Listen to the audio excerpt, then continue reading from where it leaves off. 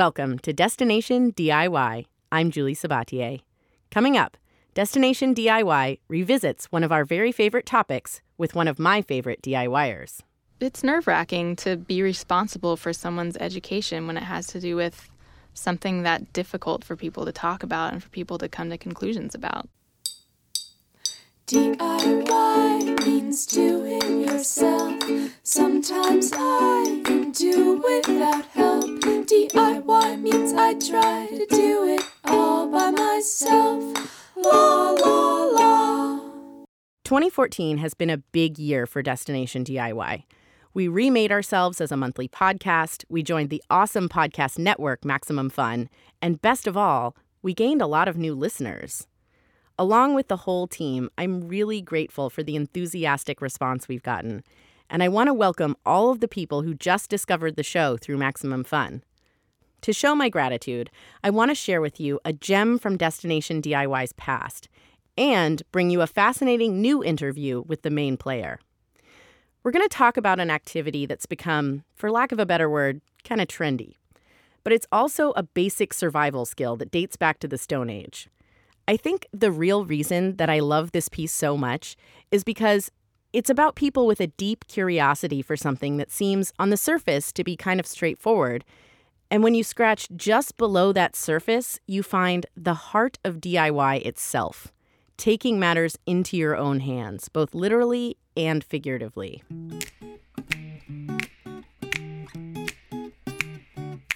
When you hear food activists in Portland, Oregon together in a sentence, it might conjure up images of militant vegans protesting foie gras. But a different kind of activism has blossomed here in the past few years. Meat for me is not just meat. It's a pretty strong metaphor for a lot of different parts of our culture. It's a political experience, it's an emotional experience, it can be a spiritual experience, it's an intellectual exercise, it's everything to me. That's former food writer and self-described meat activist Camus Davis. And she's not just talking about eating meat. She's talking about butchery. I remember the New York Times published an article saying that the butcher was the new rock star. And that was really the moment where I thought, this is an important turning point. And I don't know if it's a good turning point or not, but it's clearly a turning point in the world of meat. Around the same time that article was published, in the summer of 2009, Camus found herself at a turning point of her own.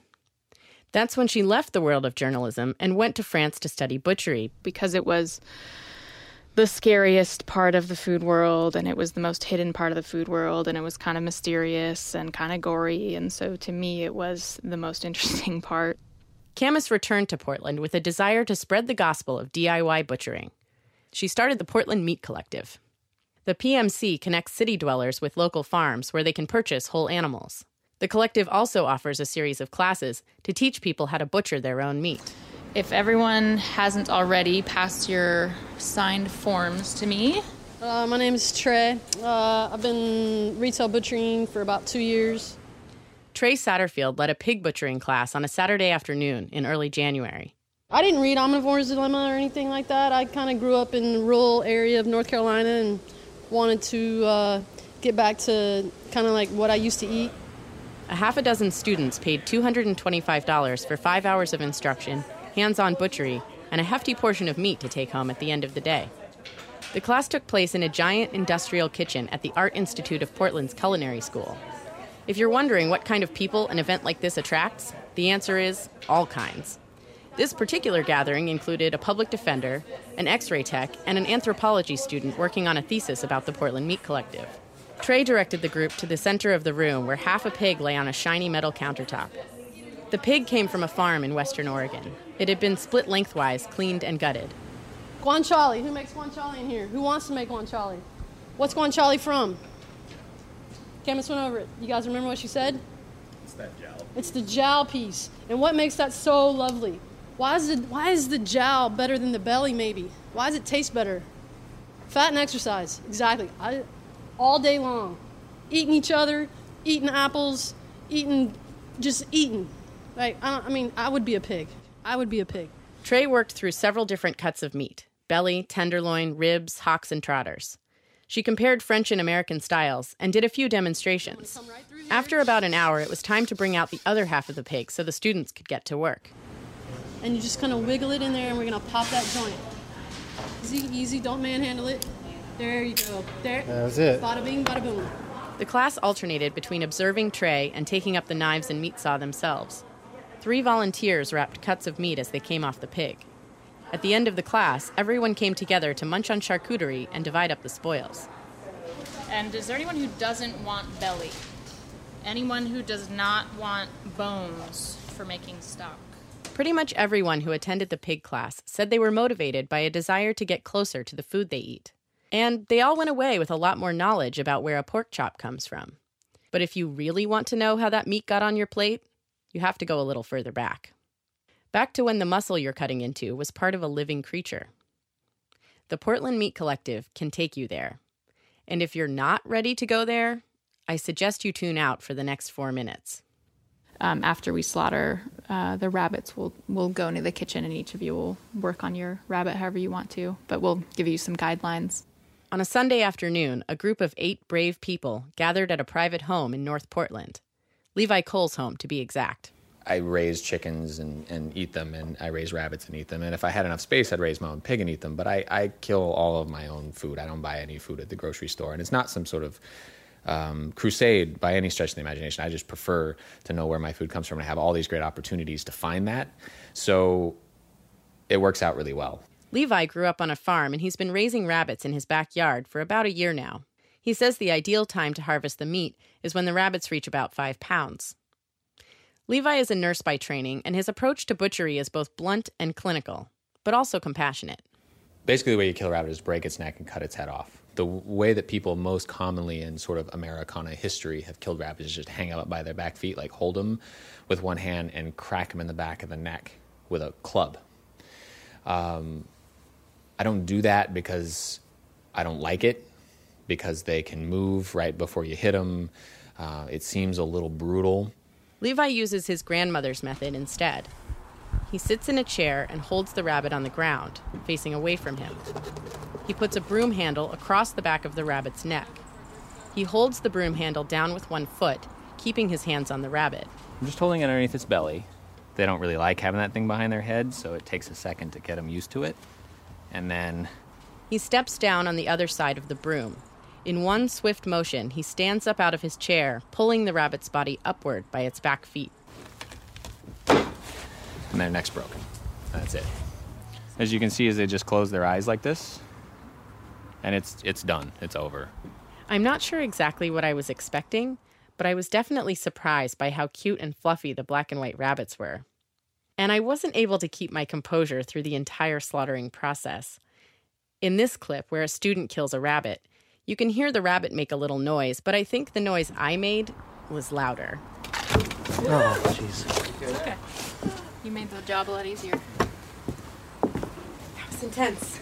The head came off. Okay. Oh, Jesus.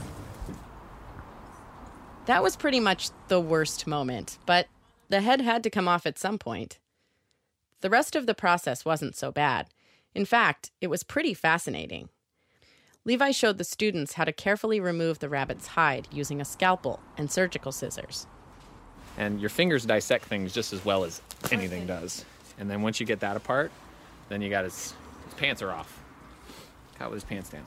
The PMC's rabbit class spanned 3 hours, but the actual butchery part took about 10 minutes. Camus and Levi went over their favorite rabbit recipes, and it seemed like everyone left feeling confident in their new abilities. The PMC had done a few chicken slaughtering classes before, but this was actually their first rabbit class. Camus said she was nervous. It's nerve-wracking to be responsible for someone's education when it has to do with something that difficult for people to talk about and for people to come to conclusions about. Ultimately, she says the slaughter classes get at the core of her motivations for teaching butchery in the first place. It makes you feel capable in the world. It makes you feel like you have access to something that most people don't. And it's a valuable, in my opinion, survival skill in some ways. Camus Davis is the founder of the Portland Meat Collective.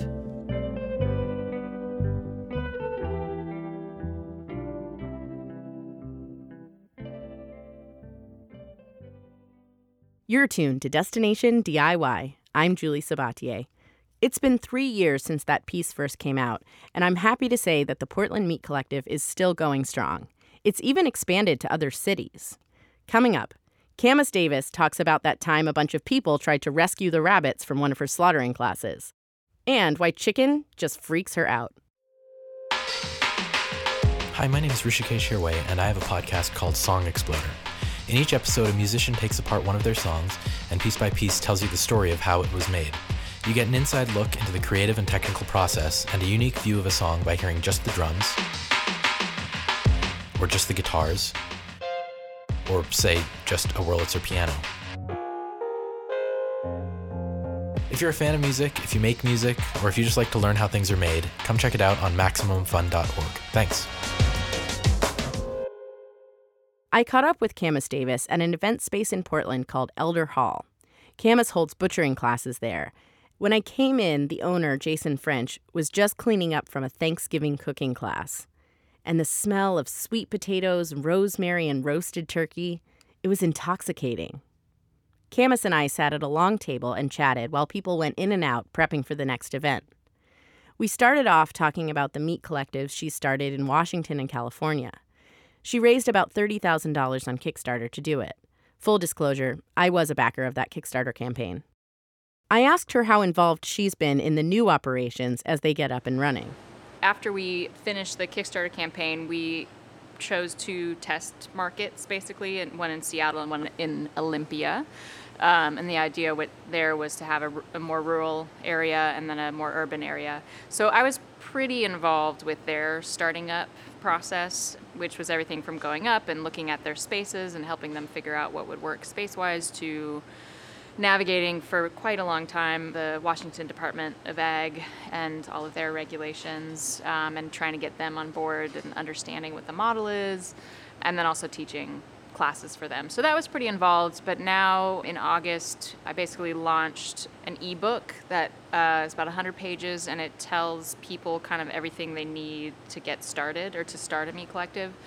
In addition to Seattle and Olympia, we have one that started last year near Sacramento, and then one starting in LA, one starting in Montana for sure, and then we have other people around the country kind of getting their birds in a row. And is there a kind of like a code that every meat collective kind of has to adhere to, a basic set of rules? There's kind of an understanding that the reason a meat collective exists is to draw from local farms.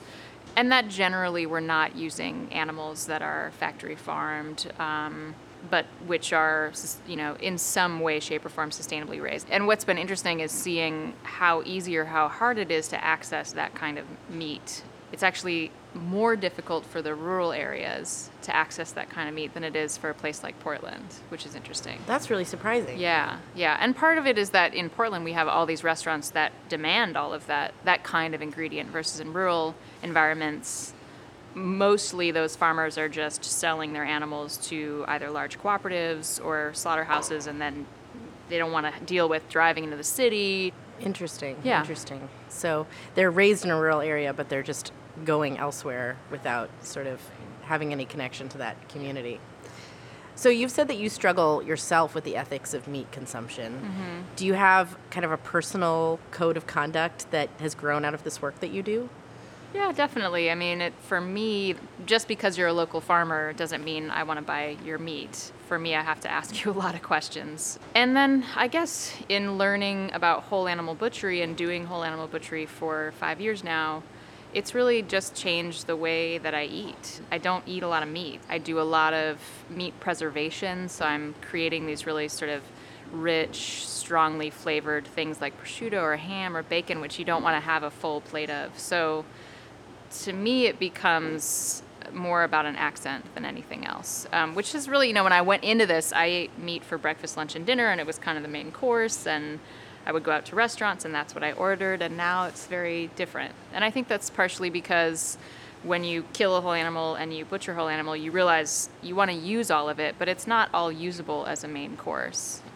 Skin, for instance, or bones. I mean, obviously, you have to put that into something else that then becomes a component of a dish.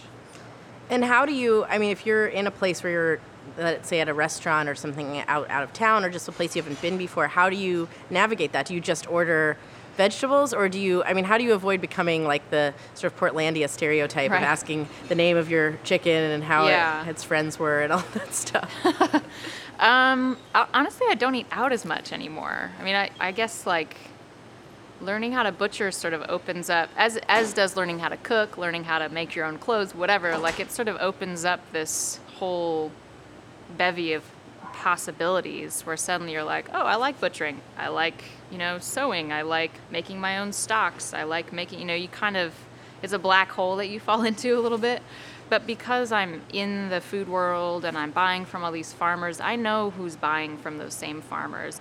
But if you're not in Portland, I mean, like if you're on the other side of the country and you want to order some prosciutto, like I tend, I'm not religious about it, but I definitely tend to order vegetarian, or just if there's a little accent of meat in there. I don't tend to like order the ribeye.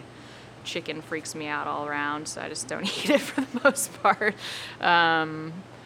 You can also tell, like you can look at a menu and you can tell the people who are getting boxes of pork chops in and putting it on a plate versus someone who's breaking down a pig every week. They'll usually have 3 different or 4 different little pork components in one dish. And you wouldn't do that if you just bought pork chops or you just bought a loin or something like that. So you can kind of read people based on their menu. That makes sense. What is it about chicken that freaks you out? I have to ask. Well, the breed of chicken that we eat for the most part in America is kind of a freak of nature. I mean, it's a Cornish cross. It grows out to that big, well-endowed, bird that we're used to seeing in about 4 to 6 weeks. And after that, it kind of can't stand up, and it can't, the weight of its body versus its legs doesn't work. It's a featherless bird. I've worked with them before, both live and dead, and they're just not, it's not appealing to me. And also just the way that we raise chickens in America, I think, and most animals in America, I think is pretty disturbing if you spend more than about 5 minutes, or 5 seconds looking into it.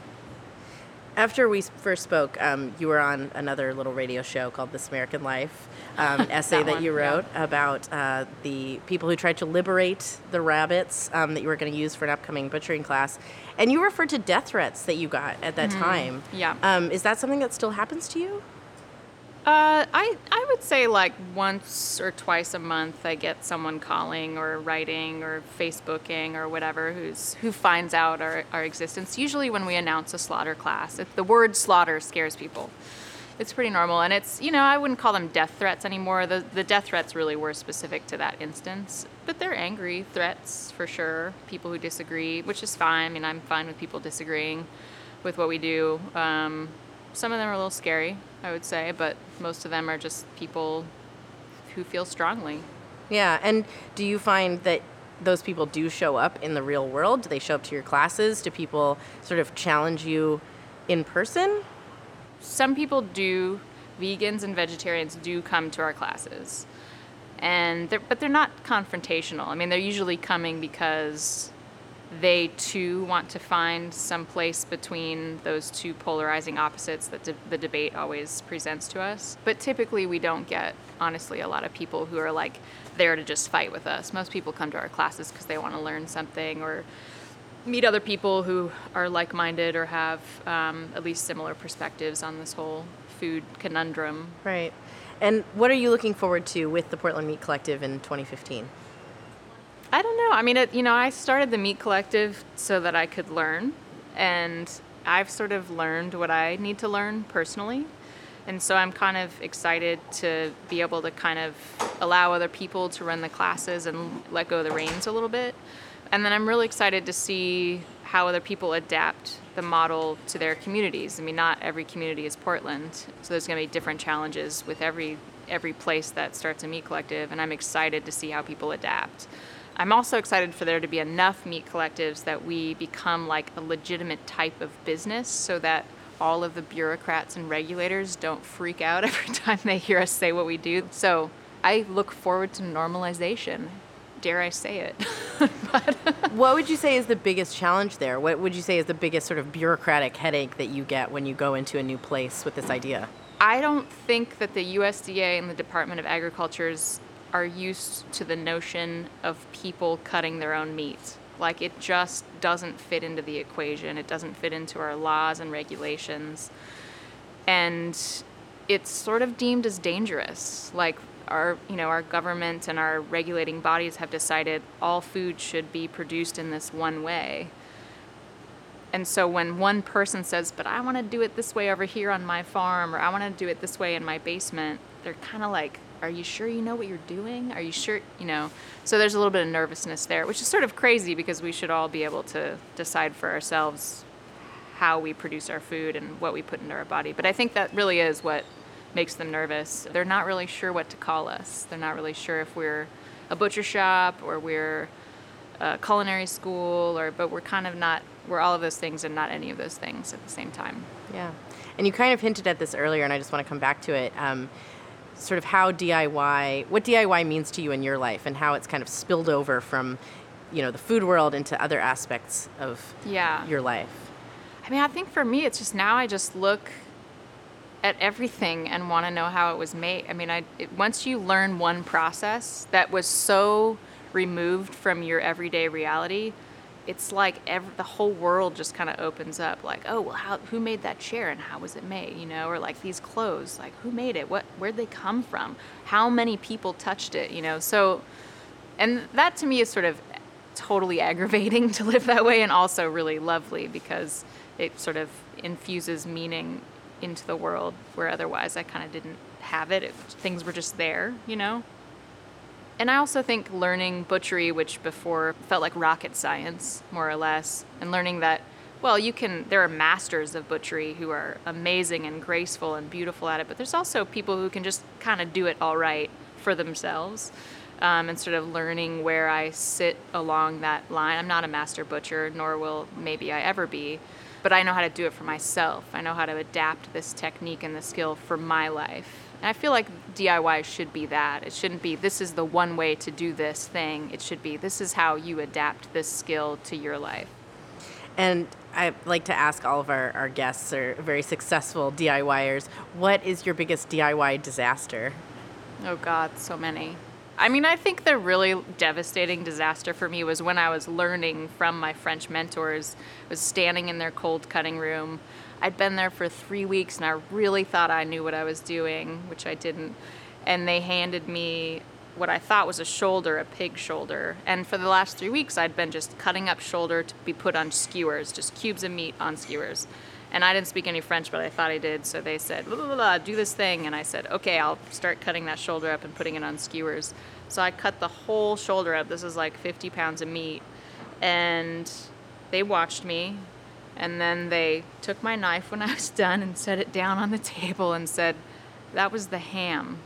And the ham for them is like, they can charge $25 a pound for, maybe not that much, but they turn it into salty ham, so they can charge a lot more for it than these skewers. And so I had lost them, several $100s, and was totally mortified, but they, being the good mentors that they were, just sort of kept pointing to my shoulder and my butt, and trying to show me the difference between the two until I finally realized which was expensive and which wasn't.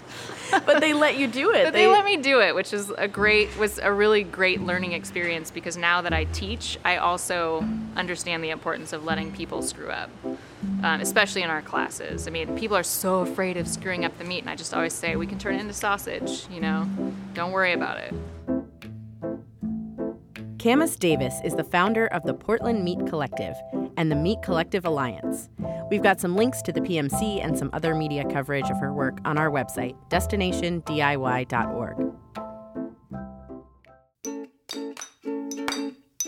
Thank you so much for tuning in to Destination DIY. Our production team includes engineer Brian Kramer, editor Laura Haddon, producer Jamie Cuddy, intern Sasha Peters, and me, Julie Sabatier. Special thanks to Levi Cecil for recording my interview with Camus Davis at Elder Hall. Gray Ann created the Destination DIY theme song. Additional music in this episode comes from Jason Leonard and from Seth Lorenzi at 2 Track Mind. We get legal help from Cole Haver. Support for Destination DIY comes from Leanne Locker and Associates, crafting strategic arts and letters for good. More information is at leannelocker.com. And we couldn't do what we do without the support of our super awesome listeners. like these fine folks. Hi, this is Jim Brunberg in Portland. Hi, this is Alex Johnson in Doha, Qatar. Hi, this is Jenny Hartman in Washington, D.C. This is Lola Lynch in Hatfield, Massachusetts. This is Peter Walters from Pendleton, Oregon. This is Adam Shearer in Portland. Hey, this is Jane and Al in Seattle, Washington. This is Sophia and Talia in Portland, Oregon. The Destination DIY podcast is available for free pretty much any way you want it. Like iTunes, Stitcher, SoundCloud. And, of course, you can always find them at their website. DestinationDIY.org. You'll find photos, audio archives, and a whole bunch of other cool stuff. And they're on Twitter and Facebook. Just look for Destination DIY. And don't forget, it's not too late to support the show just like I did. Like I did. Like I did. Like I did. Like I did. Just look for the Please donate link on the website. DestinationDIY.org. DIY. MaximumFun.org. Comedy and culture. Artist owned. Listener supported.